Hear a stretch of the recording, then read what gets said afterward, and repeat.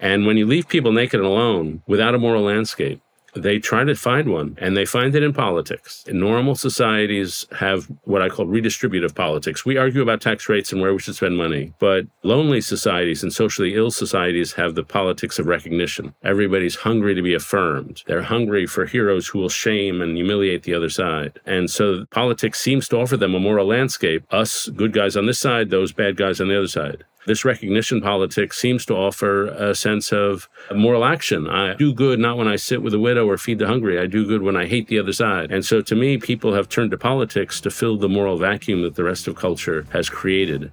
And of course, it doesn't work.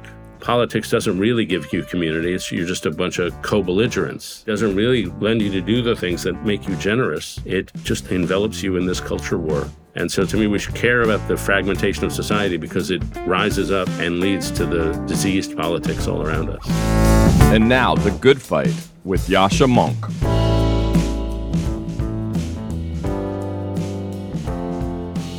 Over the course of the last 4 weeks, I have shared with you the intellectual origins of the identity synthesis, of the new ideas about race, gender, and sexual orientation that have become so influential in the Western world.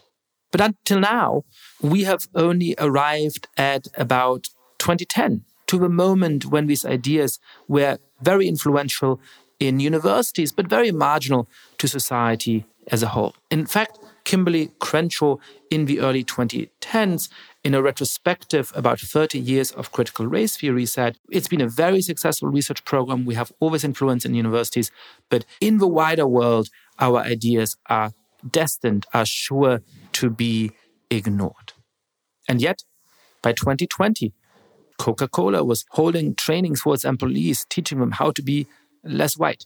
The ideas of the identity synthesis had become deeply influential, not just on college campuses, but in nonprofits, in the corporate sector, even in politics and the White House. How did that happen? How did these ideas escape campus? That is the question that I try to answer in the second part of the book. And the first step in this has to do with social media, but in perhaps a more surprising way than might immediately be obvious. The story starts on social media platforms that are now widely forgotten, like Tumblr, which allowed its mostly teenage users to tag themselves and to find others according to identity labels they were creating at the time.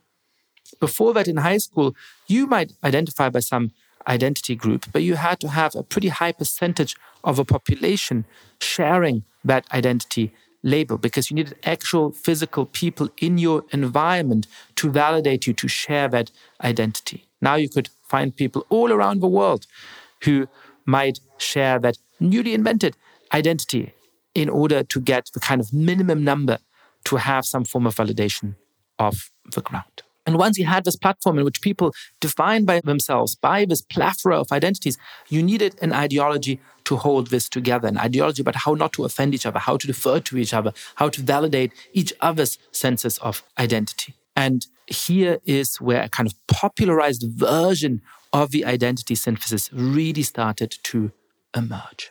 This found its written form on platforms like Thought Catalog, which allowed people to publish whatever they wished and had one important subsection which helped this kind of identity synthesis crystallize in its popularized form. I first encountered it in websites like on everydayfeminism.com, which in early 2015 would run articles like 4 thoughts for your yoga teacher who thinks appropriation is fun. Or people of color can't cure your racism, but here are 5 things you can do instead. Or, so you're a breast man, here are 3 reasons that could be sexist.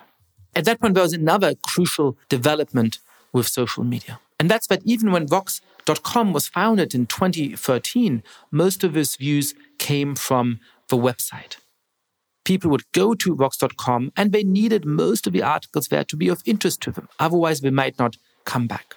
By about 2015, most of the articles that people read came through social media networks. And that meant that these kinds of places, including Vox, could focus on articles that were of great interest to Asian Americans or to vegans or to people with particular sexual identity groups. And these articles would then spread like wildfire on social media. You no longer had to cater to a broad readership on the website. Finally, with the rise of digital, with the tremendous economic pressure that mainstream newspapers and other publications were under, they quickly embraced the most successful writers in this identitarian mold. And even before Donald Trump was elected in 2016, the key concepts of the identity synthesis, including buzzwords like microaggression and white privilege, were mentioned many, many, many more times in the pages of those state traditional newspapers than they had been at the beginning of the decade. A popularized form of the identity synthesis had escaped the lab and gone viral on the internet.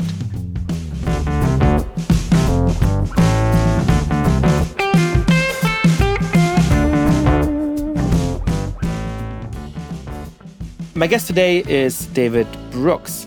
David, of course, is a columnist at the New York Times, and he is the author of a lot of really interesting books, from Bobos in Paradise to the forthcoming How to Know a Person. We talked about the breadth of David's career and his interests, about what the Bobo is and whether America's elite today is still an elite governed in many ways by the Bobo sensibility, about the passing of the old WASP elite, about how to think about the role of moral character in human society, about how to inspire more social connection and counteract the epidemic of loneliness we have in the United States today, and finally, about our respective interpretations of liberalism, about the extent to which liberalism needs to be tempered by conservatism in the way that David puts it,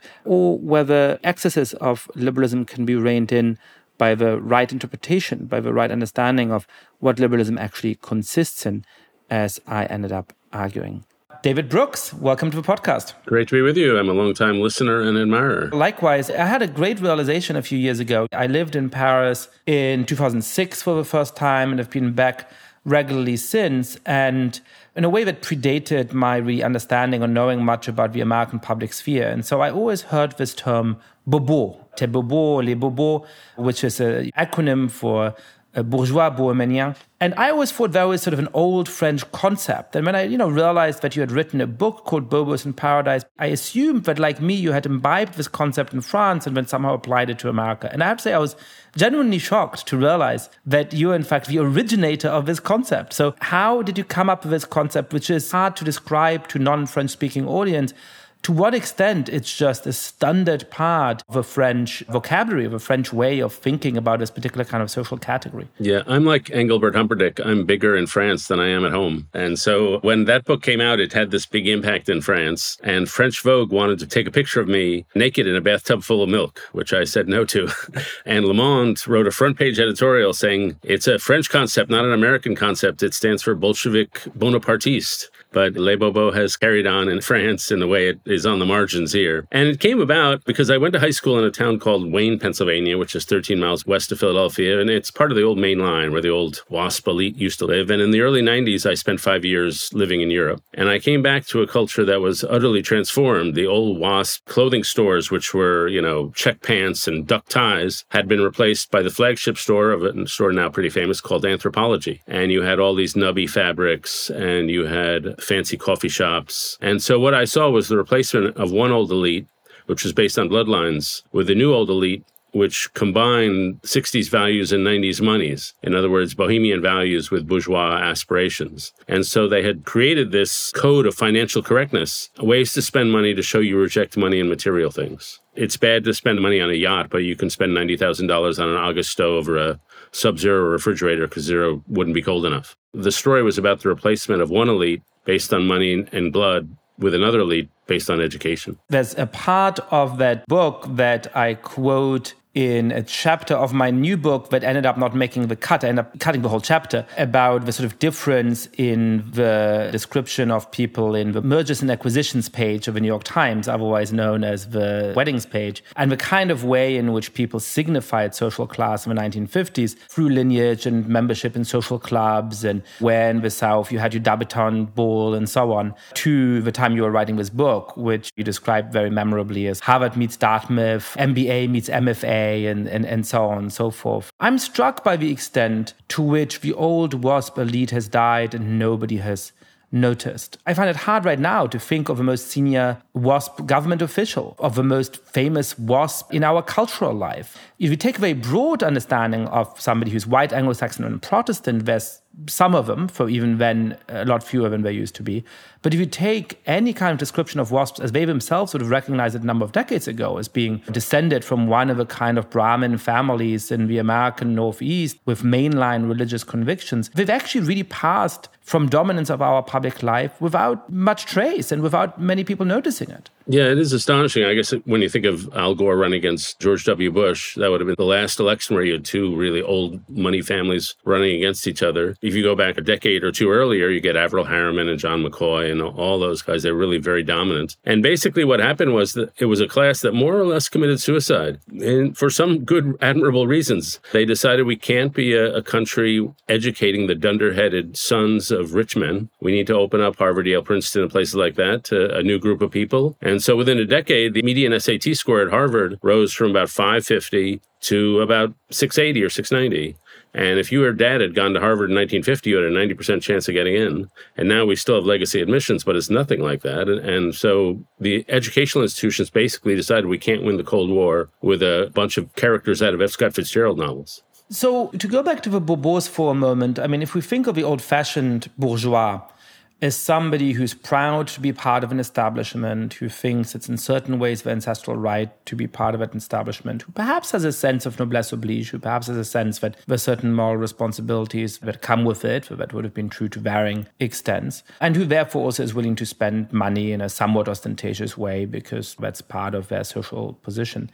And then you have these new Bourbons, the sort of new version of a bourgeois who may be structurally in the same position, who's a partner at a law firm or a partner at a management consultancy firm, or who has the sort of white-collar managerial position in a Fortune 500 company and so on. How have they evolved over the couple of decades since your book was published? What does the Bourbon of today look like? What role do they play? Has that changed in these 2 decades? Yeah, I should say first, I would never want to go back to the Protestant establishment. It wasn't great for Jews and anybody who wasn't a white male Protestant. I have a sentence in Bobos in Paradise, which came out in 2000, where I said, we're the most open class. All you have to do is get into a good school, work hard, succeed in the meritocracy, and you can get in.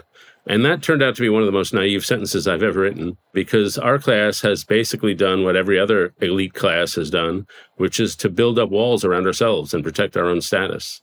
And so now, as you know, we marry each other, highly educated people. We invest enormous amounts of money in our children. Those children go to the same small number of elite schools. They marry each other. Then they congregate in New York, D.C., Denver, Los Angeles, San Francisco, where most of the wealth is now created in this society. And they not only control the guiding heights of the media and the guiding heights of the university, but the entire, what Jonathan Rauch calls the epistemic regime. They decide if you're going to be recognized in society, it's usually members of this cultural class that recognize you. And if you're unrecognized, it's because members of our class do not recognize you. And so we have become an inherited Brahmin class. And that's bad enough. But I think the cultural fault that our class suffers from is just a tremendous amount of bad faith. The old Protestant establishment, for whatever their vices, and there were many, at least recognized they didn't deserve their success, the best of them, that they'd inherited by some freakish chance, and they had to give it back in some way and be responsible in some way. And so the halls of Harvard are filled with there's a memorial hall where the names of the Harvard men who died in the Civil War or the World War I particularly are inscripted. And by the time Vietnam comes along, Harvard is not adding many names to the halls, the names of the dead, because they get to escape service in Vietnam, and it's high school kids who get to do that. And so we didn't feel some sense of responsibility to sacrifice for the larger good. And I would say we have a trouble, if I had to indict my class and my culture, we have a trouble thinking outside our class. And so understanding how other people see us, understanding how they might be thinking differently, understanding the effect our cultural power has upon them. Yeah, and I'm not ultimately convinced by some of the recent critiques of meritocracy. I think spending some time in a place like Italy, which is really not sufficiently meritocratic, makes you very aware of what a blessing it is to have systems that do encourage people to put a lot of effort into certain forms of work, and where they have a sense that if they really excel at a certain form of work, they'll have some form of remuneration for it. But the element of a critique of meritocracy that I buy is that the sort of self-conception of the people who are in charge now makes them feel like they deserve all the blessings they have, because they have those blessings, because they are the most high achieving, because they are the smartest, because they had the best SATs, because they went to the best colleges. And that sort of lack of recognition for the kind of privilege they enjoy is particularly strong in that class today. Yeah, I believe at the core of the meritocracy, I believe in Magnet High School, Stuyvesant High School, and Thomas Jefferson in D.C. I believe in selective colleges, and I think our university systems are by and large pretty amazing. But the history of the meritocracy is the history of debates about what merit is. And you would say in the Protestant establishment, the definition of merit was being clubbable. Do you fit in with all us other WASPs? We created a meritocracy based, to me, on highly partial and dubious criteria. First, IQ. Second, are you able to effectively suck up to adults between the ages of 18 and 22? So my students, I taught at Yale for 20 years off and on. My students were phenomenal at sucking up to me. They were awesome at it. They had this ability to be buddy-buddy with me in a cool way, while at the same time being insanely deferential and making me feel really good. And that was a skill that they learned. I quote in a piece on The Atlantic, How the Brobos Broke America, a book about, I think it's St. Paul's or St. George's, one of the prep schools. And he said what he teaches, what the students learn at that school is ease. The ability to walk into any room in any circumstance and basically know how to handle it. And that is a skill we've taught, but it's not really the important things in life. And in my view, because of the rise of populism, because of artificial intelligence, because of the Cold War with China, because of the end of affirmative action, now is the time to redefine merit and to redefine it in a broader term, so we don't just build an exclusive society based on who got to go to competitive colleges at age 19. We want a society in which a wider set of virtues are acknowledged. And I don't know the answer to that, what the new definition of the meritocracy is, but it's something I think about a lot these days. Yeah, and I've come to have these deeply ambivalent feelings about our universities. I'm very lucky that I got to go to a campus university as an undergrad in Cambridge and spent a lot of my time there beyond as a PhD student and later a faculty member. But I'm also more and more concerned about how it creates this sort of social class that really is quite apart from the rest of the population, right? I mean, not only, as you're pointing out, do most of the people who now join these universities have parents who, broadly speaking, part of the same social class. But even some of the members who aren't members of that social class, who really come from quite ordinary backgrounds or perhaps genuinely disadvantaged backgrounds, since the age of 17 or 18 are only around those other elites and then move to the same neighborhoods and into the same professions. And by the time they really have power and influence in the world, they are quite separate from the rest of the population and build that separate cultures. Is the culture of the Bourbeau today the culture of that ruling segment of a large part of America? And there's obviously, it's a big and varied country, and there's different kinds of ruling elites, different kinds of ruling segments, including conservative ones or purely financial ones and so on. But in terms of this sort of people who run everything from the big newspapers and magazines to the important think tanks, to the universities, to even in many important ways, the large corporations. Has the Bourbeau now turned into a CEO, into a university president and so on? Or do you think that there is additional elements to that culture? How would you describe that ruling culture of mainstream institutions in America today? Yeah, I think to a large degree. I mean, Michael Lind said it's like a candelabra. If you can go up the stem, if you can get into these elite schools, then you can then branch out and you'll have access to a wide array of institutions, whether it's law firms, consulting firms, media firms. And so my beloved paper, my employer, the New York Times, the Wall Street Journal, there was a 2018 study that suggested more than 50% of the writers went to a small number of 26 elite schools. And so that's just disproportionate. I started out in journalism. There were still guys there who'd never been to college. It was still somewhat a working class profession, but that is no longer true. And then you go to tech, it's the same group of people who went to the same schools and were classmates with each other. You go to increasingly corporations. Corporations used to be, you went to Big Ten, you went to Ohio State, and that was the place you went. But now even corporations have turned into much more drawn from the elite. Beyond that, there are whole new professions that have been created with awesome economic power, which really are the cognitive elite. And those would be, in particular, hedge funds and private equity and venture capital. And so now corporate power in this country is less in the boardrooms and more in VC and private equity. And those are people who are simply armed with amazing brain power, and they take over companies, buy them, sell them, strip them, whatever they do. And so what you see is it's not just economic power, it's cultural power, it's social power. Really, I keep coming back to this French intellectual, Pierre Bourdieu, who said a class difference is not just about economics. It's about cultural capital, about social capital. It's the ways you can show yourself off, the words you can drop, the musical taste you have. And in all these ways, I do think we are becoming bifurcated. The Atlantic Monthly writer Amanda Ripley did a report on a survey of where are people most insular in this country, most unlikely to come into people unlike themselves. And the number one county was the county around Boston, Massachusetts. And there was another book of sociology, who are the most insulated people? And it is indeed people in our upper middle class sector. I mean, it's very easy to live where I live in D.C. or live in Brooklyn and really never come across Trump voters. And I have a pet peeve among a lot of my colleagues in journalism who write about Trump voters but never quote them, like they've never interviewed them. It's just not the way we're supposed to do our profession. One thing I wonder about is the relationship between the bobo and a different kind of social category that has various labels attached to it, but none of them sound neutral. All of them sound sort of polemical. But, the person who's animated by social justice, or the person who's quote unquote woke. Because it seems to me that in a certain kind of sense, those people are often part of the same social class, in a certain kind of sense, part of the people who we would have called bobo 20 years ago and who are still perhaps in some important ways bobo today. You might now say have embraced certain aspects of woke ideology, but in different ways they perhaps stand in conflict with each other, or perhaps the relationship is a causal one, where because the bobo had this sort of complicated relationship to the fact that they had become the establishment, that they're sort of ironic about their own position in society, they were not able to resist some of these ideas. They were not able to sort of stand up for what were considered to be their values when were swept along with it. But how do you think about the relationship between the sort of sociological category of a bobo and the perhaps, usually speaking, more ideological category of somebody who embraces what I tend to call the identity synthesis? I'm planning someday to write an article called The Rise of the Wobos, which is the rise of the woke bourgeoisie.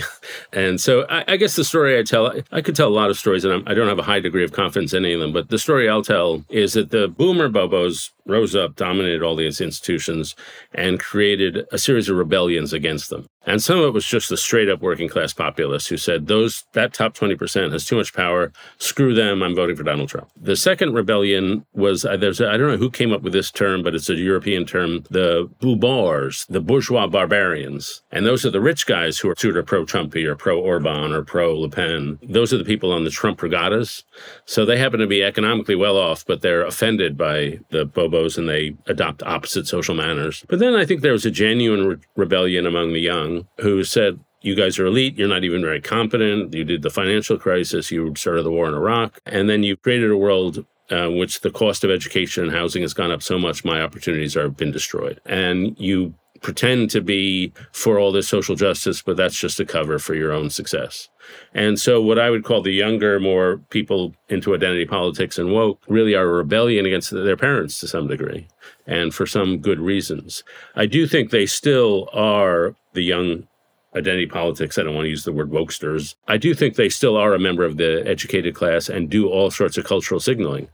To use words like cisgender and problematic and intersectional, you've got to have cultural capital coming out of your ears to use those words. And so I do think they suffer from some of the same sins as my generation suffered from. And that as time has gone by, they have become less transgressive and they've gone more into HR departments and corporations. They've become university administrators. And as they've marched through the institutions, I do think they're becoming more co-opted by the institutions and becoming a less virulent or less ideologically pure version of their former selves.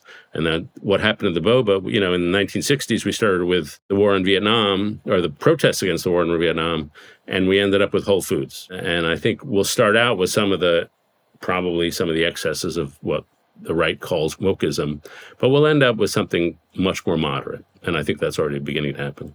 I'm hopeful that something like that might happen. I think part of it is being able to push against it, right? And the difference between the student movement in the 1960s and some of this movement now is that, you go back to the student movement in the 1960s, it was fighting for some important things that I think have improved society and also some absolutely terrible, deeply misguided things. But they were up against an establishment that was willing to defend the institutions, and part of that contest became that I don't want to be too sort of Panglossian about it, but broadly speaking, some of the bad ideas ended up being resisted, and some of the good ideas turned out to have such force that they couldn't be resisted. And slowly, sometimes through explicit victories and sometimes through generational change and more oblique forms of transformation, they ended up taking place. And so you end up with, for example, much more sexual liberation over time without embracing, as some students who marched down the streets of Munich in the high school that I was at decades later, called Ho Ho Ho Chi Minh Che Guevara Lenin, right? I guess my concern today is that so far there has been, for a variety of reasons, relatively little pushback against some of these ideas. And I think that's partially because the establishment is less self-confident than it was, doesn't think of itself as an establishment for the reasons we've chronicled. It's partially because there's a very genuine threat of Donald Trump. And so a lot of people on the left for the last years have felt that to sort of criticize any kinds of ideas on the left is to somehow be a traitor or somehow be a secret ally of Donald Trump's. And perhaps that serious engagement is now starting, and perhaps that'll produce the same outcome. But I guess so far, in this deeply polarized environment, I worry that that's not happening, and that in fact sort of a lot of people have fallen foul to such a degree of what Emily Yoffe has called 180ism, of embracing the opposite of whatever Tucker Carlson said yesterday, that it's easy to push them into positions that are themselves simplistic, because if you say the exact opposite of something that's stupid and simplistic and irresponsible, you'll end up in a position that's probably a little bit better, but that is quite simplistic and black and white in its own right. Yeah, I'm hopeful that a community of genuine liberals are emerging. I think Persuasion, I would say, is part of that. Maybe what Bari Weiss is doing. I hope when your new book comes out, The Identity Trap, very curious to see the reaction, how much vitriol and how much appreciation. And I think you've stood up in this book. You really take this vast, vague thing we think of as identity politics, and you show the intellectual history and what it intellectually is in a very respectful way. And I think you're going to be surprised by how hungry people are for this. Another example. So Richard Reeves is a friend of mine who wrote a book called Boys and Men. And he had 2-3 years ago, he had real trouble getting a publisher to take that book. It was published eventually by Brookings Press, his then employer. But when the book came out, it was widely praised and well regarded. And he was saying that boys are really struggling here. And he was expecting pushback from feminists saying, no, women are the problem, boys are the oppressors. And it didn't happen. And so I hope I'm part of it. I hope many of the columnists in the New York Times, the Washington Post are part of this defense of liberal pluralism, but that's not necessarily Trumpy, and it's not lying down. And I would say, one thing, I work at the New York Times, I work at the Atlantic, I used to teach at Yale, I work at PBS. If there's one thing I'm an expert in, it's sort of upscale progressive institutions. Like this is my turf. And I have to say, I think the turf is much better than it was 2 years ago.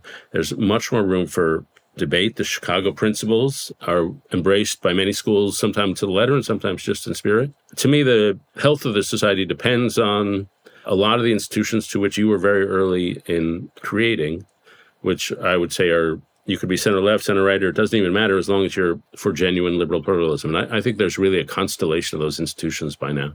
Yeah, and to be clear, I don't want to sound overly pessimistic. I certainly think that 2 or 3 years ago, there was a period of real loss of faith that these institutions had in the values that had animated them for a long time. And there was genuine stories of people being unable to express even moderate critiques of those ideas, and sometimes being punished in really quite outrageous ways when they did, genuinely or in the perception of others, critique some of these ideas. And I think now many of those excesses have been rolled back, and there is a much more open moment of discussion about these ideas. At the same time, I think we've started to institutionalize some more moderate forms of these ideas in somewhat unthinking ways. The time when some poor schoolgirl in Utah was piled upon by tens of thousands of people online for wearing, I believe, a kimono to her high school graduation has passed. But the sort of implicit prohibitions on portraying characters that are of a different race or on perpetuating different forms of so-called cultural appropriation have also been just sort of imbibed by establishment institutions to a larger extent than they might have been a few years ago. And so that's why I guess my sense is that this is going to be an ongoing contestation. But I agree with you, an ongoing contestation in which those of us who are trying to articulate a liberal vision for how to take injustice seriously and how to be upfront about the ways in which our society and others have fallen deeply short, painfully short of our ideals, but in which we also want to insist on the idea that individual freedom and collective self-determination and political equality remain the most promising avenues towards making that progress. I think that space has organized itself much more than it was 5 years ago, and that's going to make a lasting difference as well. How do you think that plays out? What do you think those institutions in which you're expert will look like 20 years from today? Yeah, I just have confidence in the power of liberal pluralistic ideas. I mean, for example, you mentioned in your forthcoming book the idea of standpoint epistemology, the idea that what you believe depends on what group you're from, or the idea that if you're very different from me, I can't really understand you. I can never really get your experience. And I have a book coming out in October called How to Know a Person, which is really meant as a volley against those two ideas. The core of the book is that the key to any successful organization, family, or country is the ability to see others deeply and be deeply seen. And I do think it is genuinely possible to have conversations across difference. And of course, I'm never totally going to get what it's like to be a young Hispanic immigrant woman. I'm never totally going to get what it's like to be an older, unemployed guy who's been a rabid Trump supporter. But I've found in my career as a journalist that through conversation, we really can communicate real understanding of our point of view from other. And that liberal democracy is not really about voting. It is on the surface. But deep down, liberal democracy is based on a view of human nature, and that humans have dignity because each person creates their point of view out of their experience and their reflection and their thought. And those points of view are going to differ one from another. And that it's our moral obligation and our pleasure, because it's fun, to let my point of view clash up against your point of view in conversation. And so I do think the most fun way to live is to find somebody you don't agree with and just say, where are you coming from? What am I missing? How do you see this? That's just a fun conversation to have. And we're unskilled on how to do it. But I think if we are armed with the skills of how to be a good listener, how to be a good conversationalist, what questions do I ask? How should I understand how your ancestry contributes to how you see the world? How do I sit with your pain? If we become skilled at those social skills, those qualities, then we can have a genuinely pluralistic society again. Yeah, I agree with you. And I think that's one of the strange things about this moment where in some intellectual corners, it's come to be de rigueur to assume that we can't achieve those forms of mutual understanding and that political solidarity should be based on deferring to each other rather than coming to have at least a common vision of what is unjust and perhaps a common vision of what we want to build. And at the same time, in terms of our actual social reality, I think we're closer to many of those forms of genuine friendship and intimacy than we have been at previous moments in American history. Social environments, including elite social environments in particular, have become much more diverse. And of course, the number of people who are in romantic relationships with people who come from different kinds of ethnic, cultural, religious groups is much higher than it was at any previous juncture in American history. And both of those things, I think, should give us some amount of real hope. I want to touch on a different strain of your work in books, starting with The Social Animal, but going all of the way to some of your most recent work and your forthcoming book. You operate at the intersection, I guess I would say, of thinking about psychology and social science and emphasizing the importance of things like character. Before we discuss some of those particular arguments, I would love to hear in your words what you think makes that lane distinctive. What drew you to that form of inquiry and what you think we can gain from it that's missing in many conversations where people aren't drawing on those sets of concerns and those sources of insight? First, I think my favorite period in American nonfiction writing is the period between 1955 and 1965, when you had all sorts of people like Jane Jacobs and Reinhold Niebuhr, Abraham Joshua Heschel, Irving Kristol, David Reisman. And these people were writing big books. They were a little higher than journalism, but not quite as specialized as academics. And these are like The Death and Life of Great American Cities. Reinhold Niebuhr wrote a book called The Nature and Destiny of Man, which covers a lot of ground. But they had explicitly moral visions.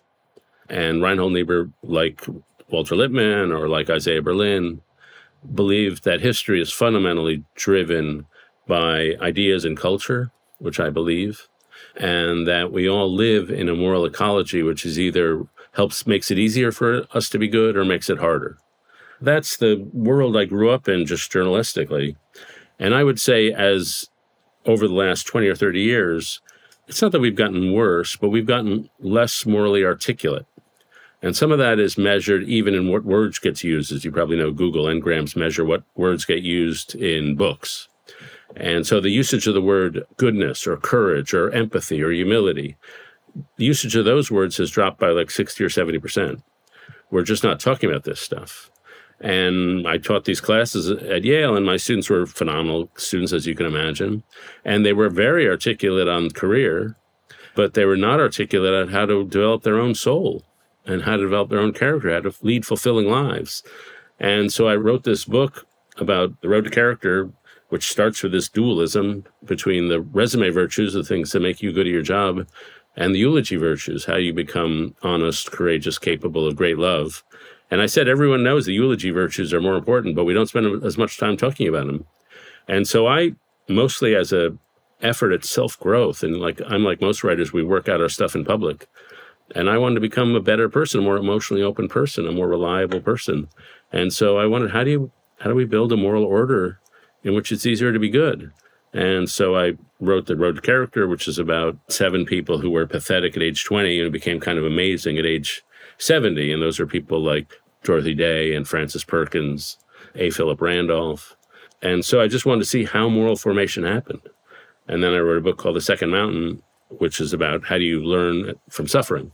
How do you cast aside some of the egotistical desires we have early in life to lead a more other-centered life? And this book is really informed by, How to Know a Person is informed by Iris Murdoch. And Iris Murdoch says, most immoral thing we do is see other people in self-serving ways. We see them as objects to be used, and that the most moral thing you can do is cast a just and loving attention on others. It's the very act of casting a just and loving attention is how we grow. And knowing how to treat people considerately in the concrete circumstances of life. And so I'm sure I've slipped over many times into piety and self-righteousness, but we're over-politicized and under-moralized. And so I found myself in the secular sermon business, just exploring moral formation, what it looks like to try to become a better person. I find this really interesting for a number of reasons.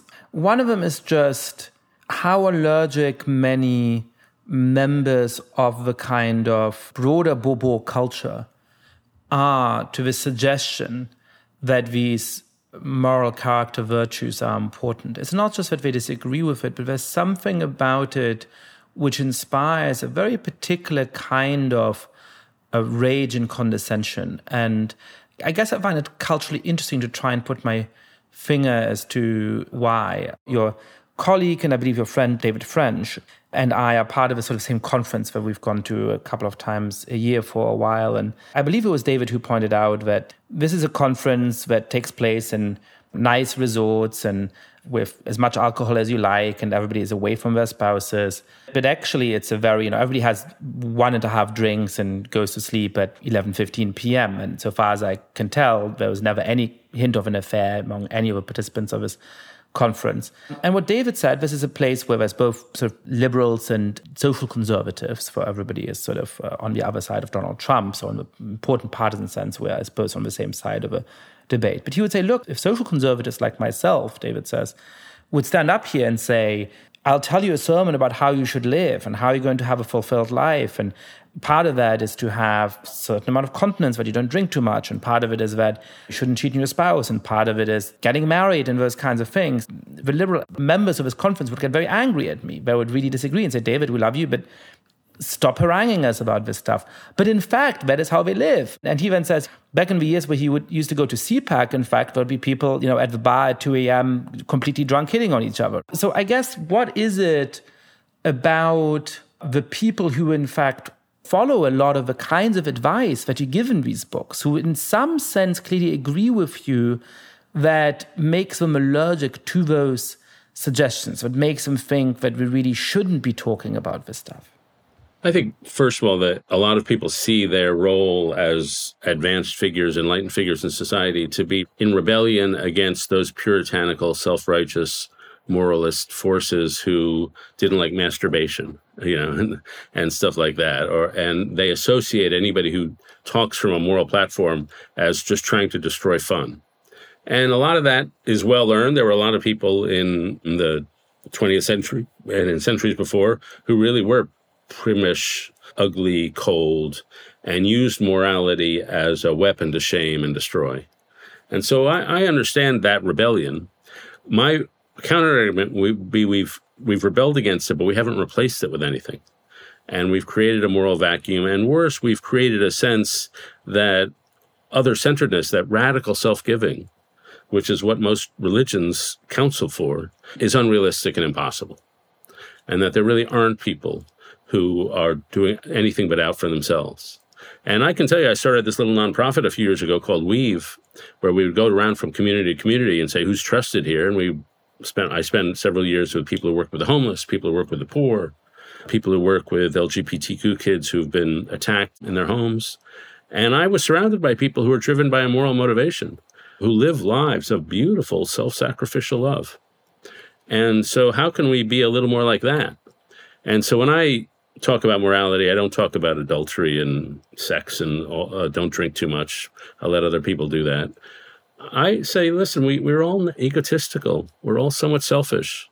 How can we live in a way that's a little less selfish? How can we structure our world? And to me, moral formation is 1, helping us restrain our selfishness.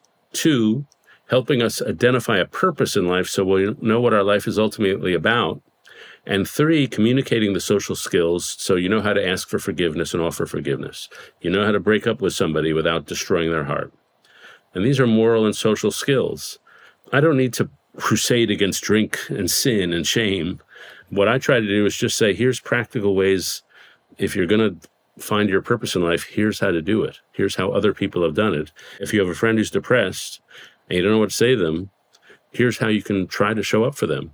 I'm not in the morality business of crusading against some other group of people. I'm like just trying to be a teacher. I take what I've learned from people who are more morally educated than I am, and I try to pass it along. I do think we need that. And I will tell you, my books on Bobo's sold okay, and it was a successful book, and I'm proud of it. But my last 3 books on these moral subjects, The Road to Character, The Second Mountain, and Social Animal, they've sold 10 times as much as that has. And that's not necessarily because they're better.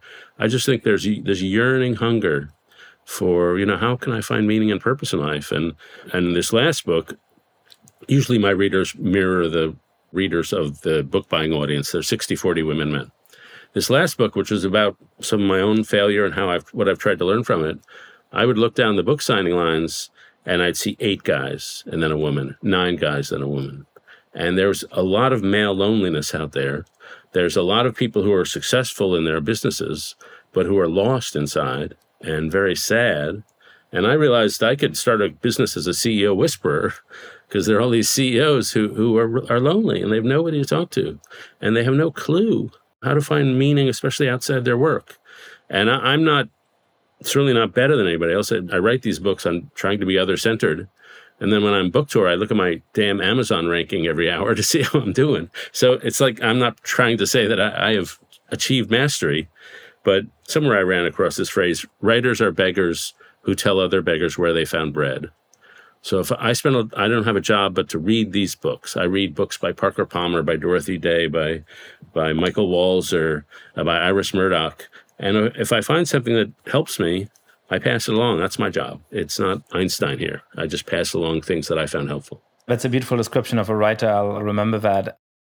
I really thought when there was this big debate about the rise of Jordan Peterson, who now appears to have well and truly gone beyond the hill. But I always sort of felt that instead of being angry at him or at some of the things that he said that one can have disagreements with, we broadly in the mainstream or in the moderate space or whatever you want to call it, should be angry at ourselves. Because I think the principal reason for his success is that there wasn't anybody offering guidance and advice to young men in particular, and in particular to young men who don't come from elite families, who don't come from upper middle class families, who come from sometimes perhaps more dysfunctional social backgrounds and so on. And to be clear, I wasn't sort of suggesting that we should be moralizing about adultery or something like that. That was just a sort of stand-in for the way in which the broader social class of successful members of the upper middle class in the United States lives in reality according to all kinds of forms of self-regulation that help to make them successful and that help to give them connection. And then sort of when somebody talks about those and sort of explains what they are and encourages people to embrace them, the person who talks about that and encourages that is somehow middlebrow at best and a charlatan at worst. And I think there's something very odd about that self-denial. There is the talk left, think, live right phenomenon. None of us would ever impose a rule, you have to get married before having kids anymore. We wouldn't want to judge people. But members of the educated class, less than 10% of kids born to college-educated parents are born out of wedlock, where 80% of kids born to high school-educated kids are born out of wedlock. So there's a rule we follow, but we will not talk about.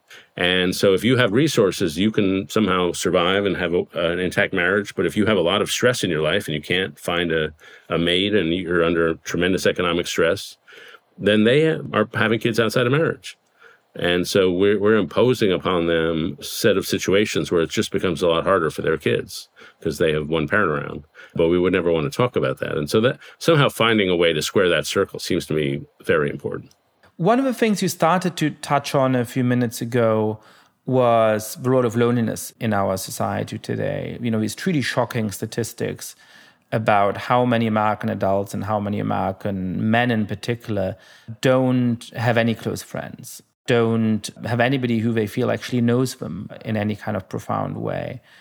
Why should we worry about that? And perhaps more importantly, how did it get there? Why does America feel so atomized today in these ways? Well, this is what my next book is designed to counter, give people the social skills so they won't be so lonely. There are a lot of stories one could tell about where we got here.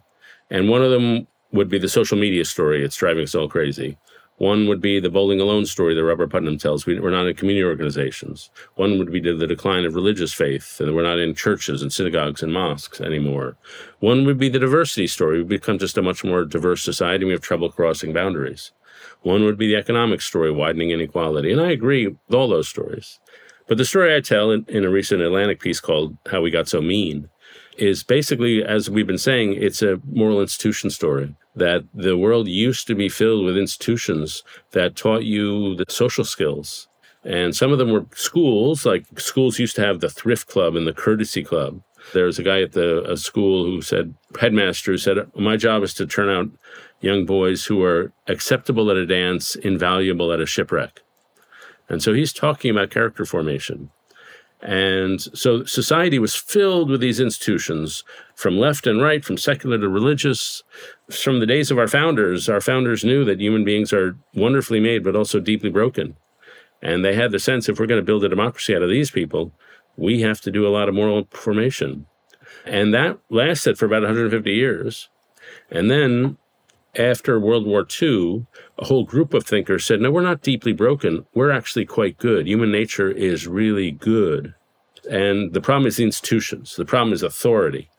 We need to liberate people from authority so they can self-actualize themselves. And so you get Carl Rogers, the self-esteem psychologist.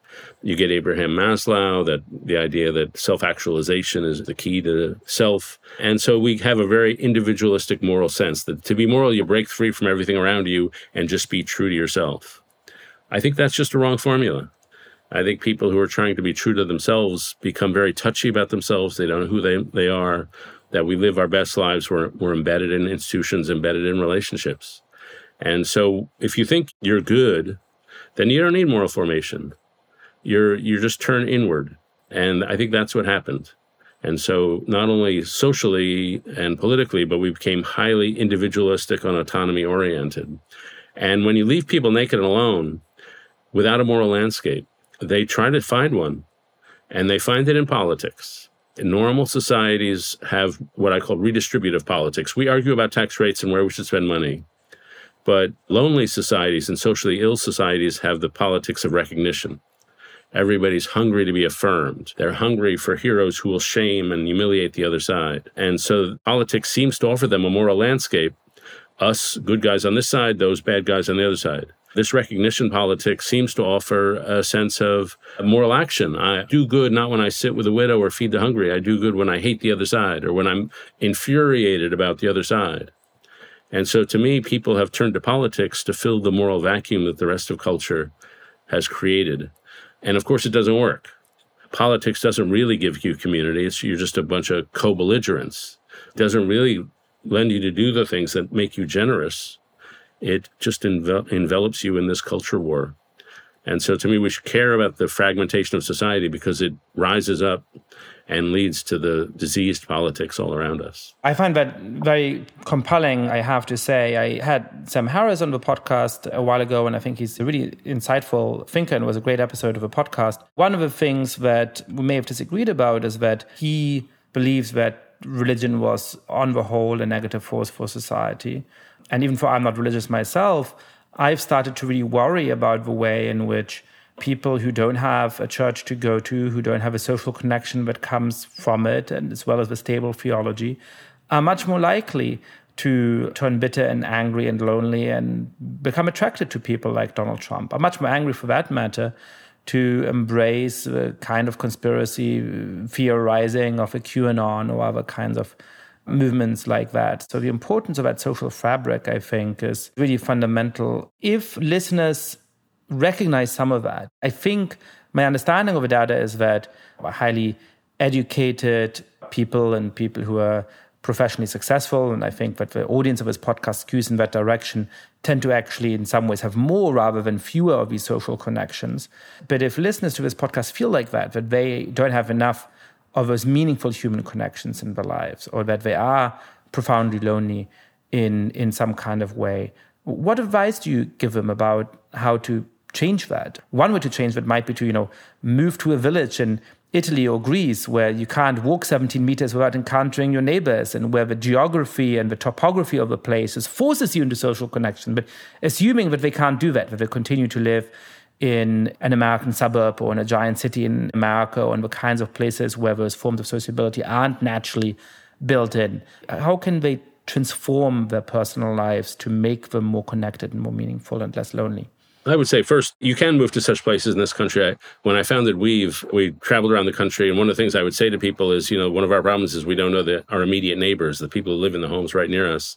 And I said that to a group in New Orleans, and they all looked at me funny, and like, what are you talking about? We all know our neighbors.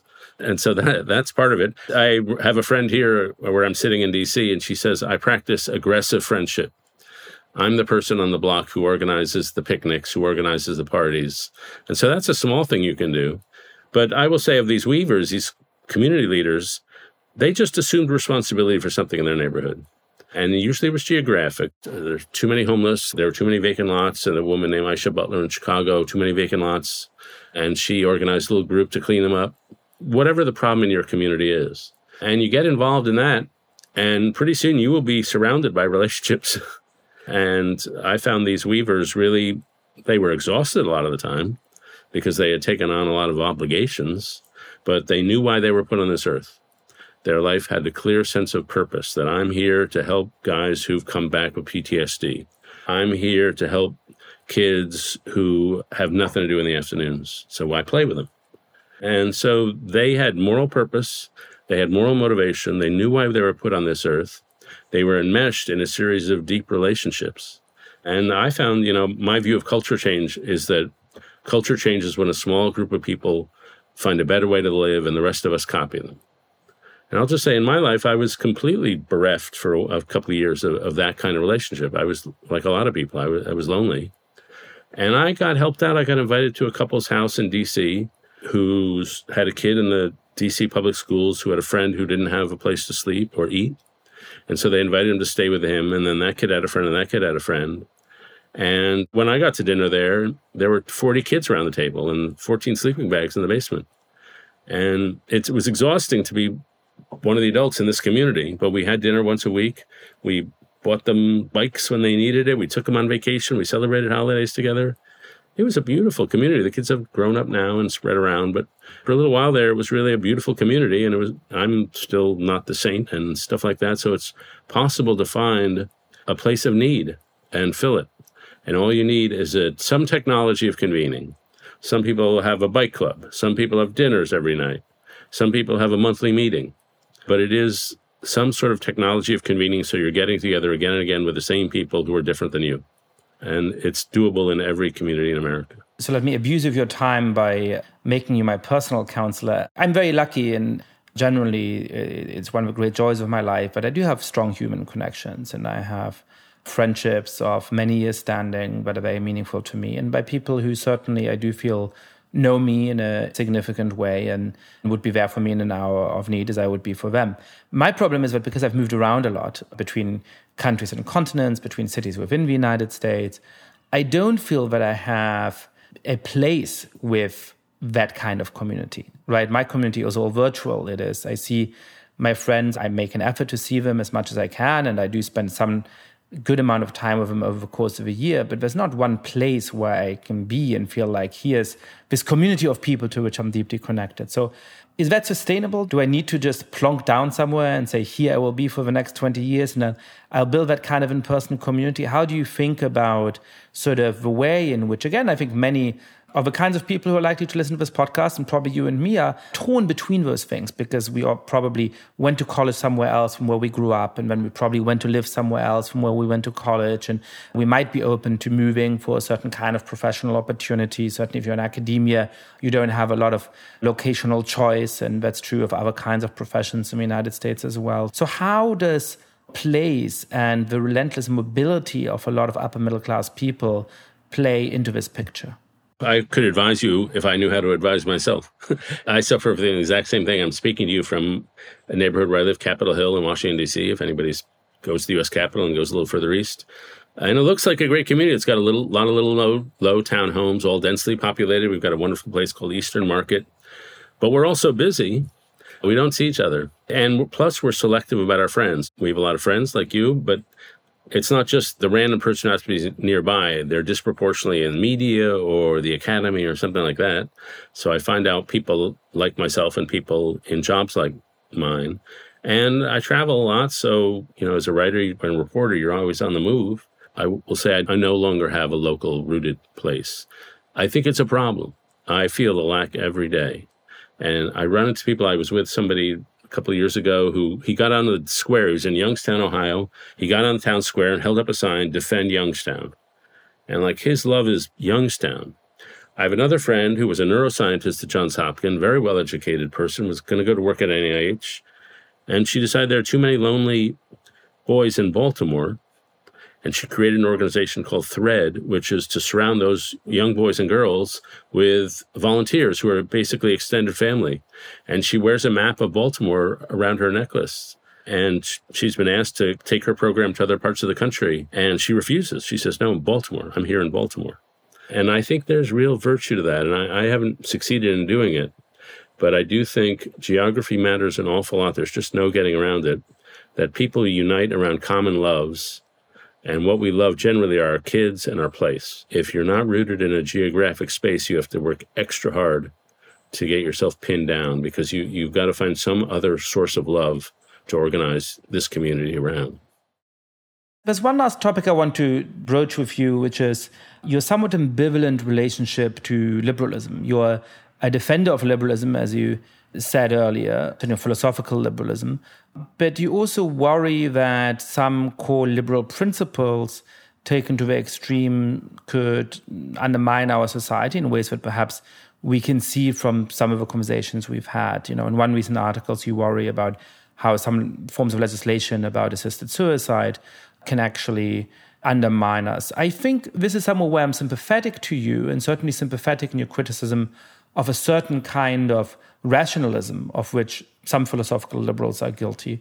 but in which I ultimately might have a philosophical disagreement, where I'm not sure that rightly understood liberalism pushes us to those positions. So if you don't mind, tell us the exact nature of your criticism of liberalism. Is it that a lot of philosophical liberals are prone to falling in those pitfalls, or is it that there's something about the actual constitutive principles of liberalism that can guide us towards those mistakes?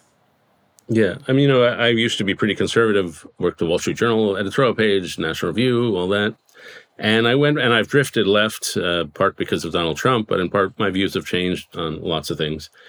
But so I went back and reread all the books that turned me into a conservative. The Quest for Community by Robert Nisbet, Edmund Burke, Irving Berlin, Isaiah Berlin, not Irving Berlin. And I reread them all and I loved them. And I realized I'm still that Burkean conservative at my core. And one of the conservative insights is that liberal institutions depend on pre-liberal institutions. That if we're going to make a society built on individual choice, it has to be embedded in relationships that precede choice. And these are things like family, maybe faith, but certainly flag. My love of America is not a choice I made. It's so deeply in me that I couldn't shake it if I ever wanted to. It's pre-liberal in that sense. I'm not going to wake up one day and say I don't love America, or I don't love my family, or don't love certain things. And so I think that's a genuine conservative instinct. And that reason, and conservative philosopher Roger Scruton used to make this case, reason relies upon institutions that precede reason. And these are our attachments, our traditions, the things we've inherited that we may not even be conscious of. And so in that piece in The Atlantic on assisted suicide, I tried to distinguish between individual rights liberalism, which I think is the narrow version, versus gifts-based liberalism. The acknowledgement that we've inherited gifts from our ancestors that we didn't choose, and our obligation is to pass down those gifts. And I think John Stuart Mill was a gifts-based liberal. He was not amoral. He definitely believed we inherit certain attachments that precede choice. And I think his original vision of liberalism has become thin, in part because of the economic libertarianism of the right and the social libertarianism of the left, in part because we've confused individual liberalism with maximum autonomy and individualism. And when you take individualism to the extreme, it seems like you're going liberal, but you end up undermining liberalism because you're undermining the institutions and the conditions and the permanent attachments that a liberal polity rests upon. Interesting. I think that helps me think through where we agree and where we disagree. And I think we agree on the more important thing, which is sort of a substantive account of what a good society looks like and what the role of political principles would be within it. I think perhaps we have a mild disagreement about what the true nature of liberalism is. For as you yourself said, people like John Stuart Mill actually have that more tolerant understanding of liberalism that perhaps some people have now gotten away from. So I guess to delve into it, I would say that, yes, there are some philosophical liberals who misunderstand the tradition and who basically conflate it with a set of ideas about how to live in which you should be maximally self-creating, maximally autonomous, in which somehow, leaving your hometown in order to go and pursue a career in the arts in New York City and experiment with the way you live is being more of a liberal, is living a better or truer, more autonomous life than staying in your community and continuing to draw on and to perpetuate the kind of ties, the kind of networks into which you were born. I guess I never thought of liberalism in exactly those terms, right? I think liberalism is the set of political and moral precepts that tell us that in a thriving democracy, both of those things are going to be happening. That some people will make that choice to leave their hometown and go and lead these lives of radical experimentation, and they should have a right to do that. And in fact, it'll enrich our polity. But other people will make the choice to say, hey, I am not just a patriot and that's important to me, just as other people have a right to say that it's not that important to me to be a patriot, but I will remain a member of my faith. I will live close to my parents for all of my life. I will give great importance to family and so on. And that too will enrich our polity in other kinds of ways. And so I guess perhaps ultimately it's an academic distinction between whether we're talking here about two different strands of liberalism and we would share a preference for one of the strands over another, or as I would prefer to put it, as sort of one thing that really is rooted in a rich and broad liberal tradition, and another view, which I think is just a kind of misinterpretation of what liberalism is. But perhaps that ends up being a distinction without a difference. Let me throw different options in front of you. And these come out of that piece on assisted suicide. One vision is I control myself. My body is my own. I get to do what I want. If I want to take my own life, I get to do that.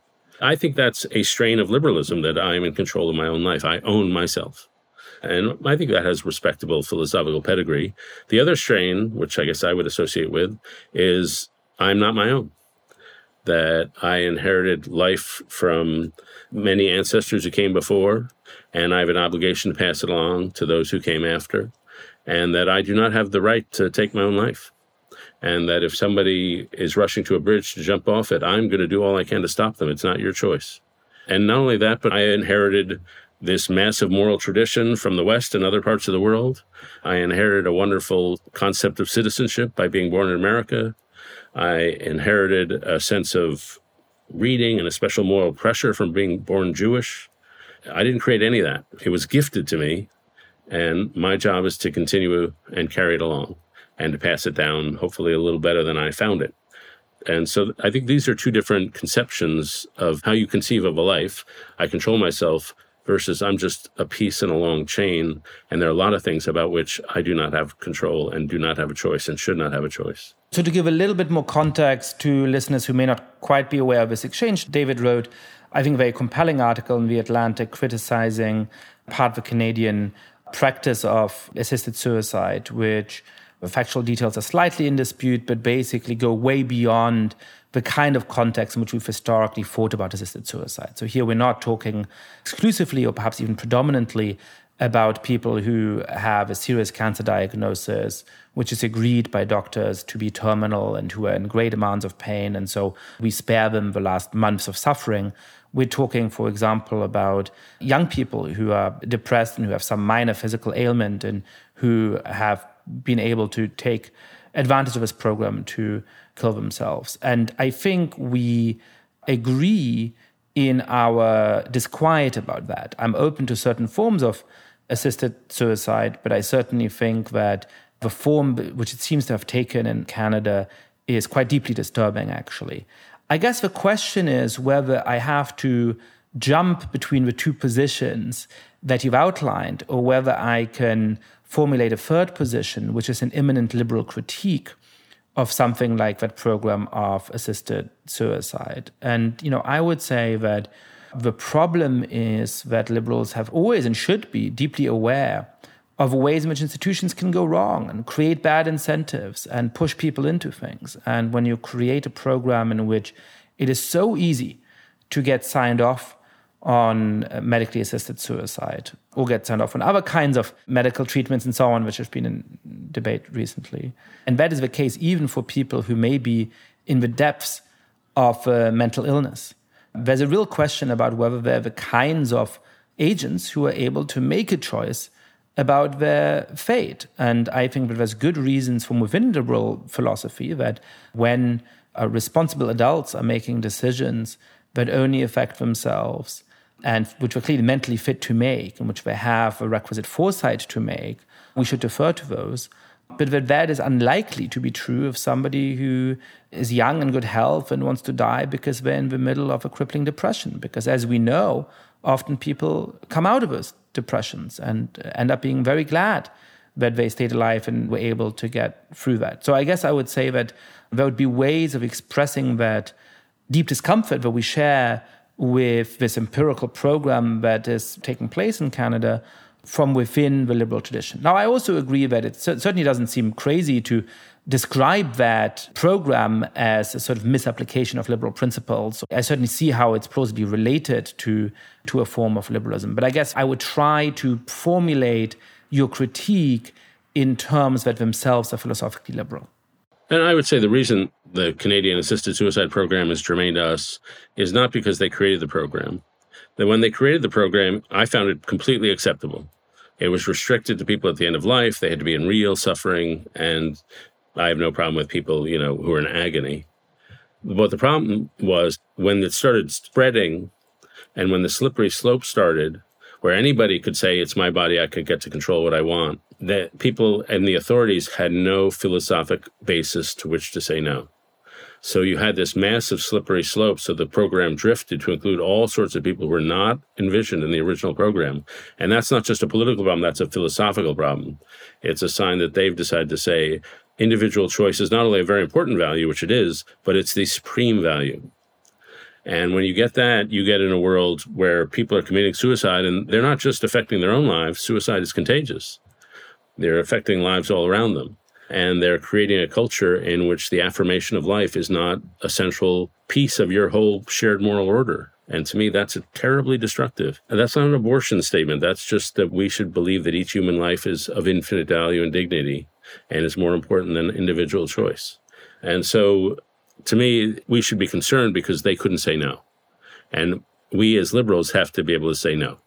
That individual choice is very important to us, but it's not the only thing that's important to us. Thank you for this wonderful conversation. Perhaps just to close, what can liberals do to stand up for the right version of their tradition? How can we defend what is valuable in our political institutions and in our principles while remaining open to critiques of its shortcomings?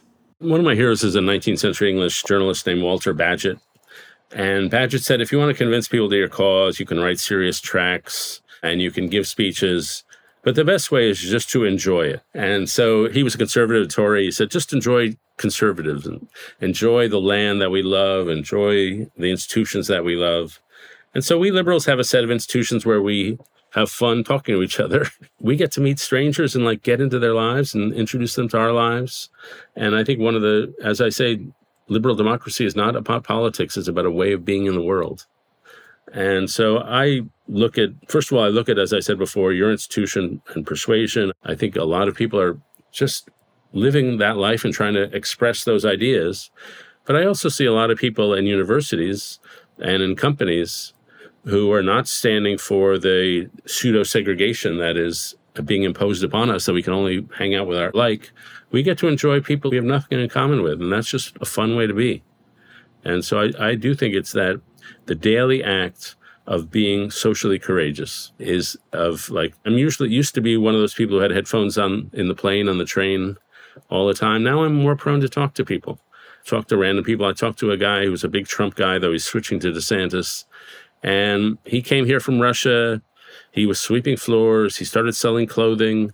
He had about 600 wives. He showed me his vacation photos where he's in Italy. This guy's 85 and he's on yachts surrounded by these 20-somethings. I didn't want to ask where these girls came from. And he wasn't my cup of tea particularly, but it was fun to talk to him. And thank God he didn't ask where I work, or else we would have had some unpleasantness. But that's just a fun way to be a liberal in a society. Just the social encounter, the meeting and sharing our identities. And there's a great line from Parker Palmer, we have to share identities from time to time, or else we'll fall for the pseudo-image we throw up before the world to make ourselves seem impressive. And if we honestly share who we really are from time to time, it's good for them and it's good for us. David Brooks, thank you so much for coming on the podcast. Totally enjoyed it. Thank you, Yasha.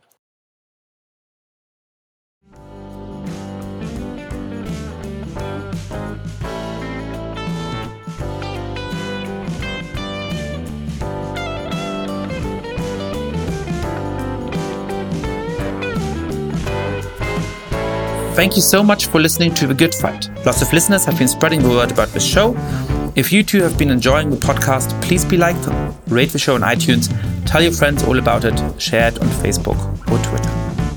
And finally, please mail suggestions for great guests or comments about the show to goodfightpod@gmail.com. That's goodfightpod@gmail.com. This recording carries a Creative Commons 4.0 international license. Thanks to Silent Partner for their song, Chess Pieces.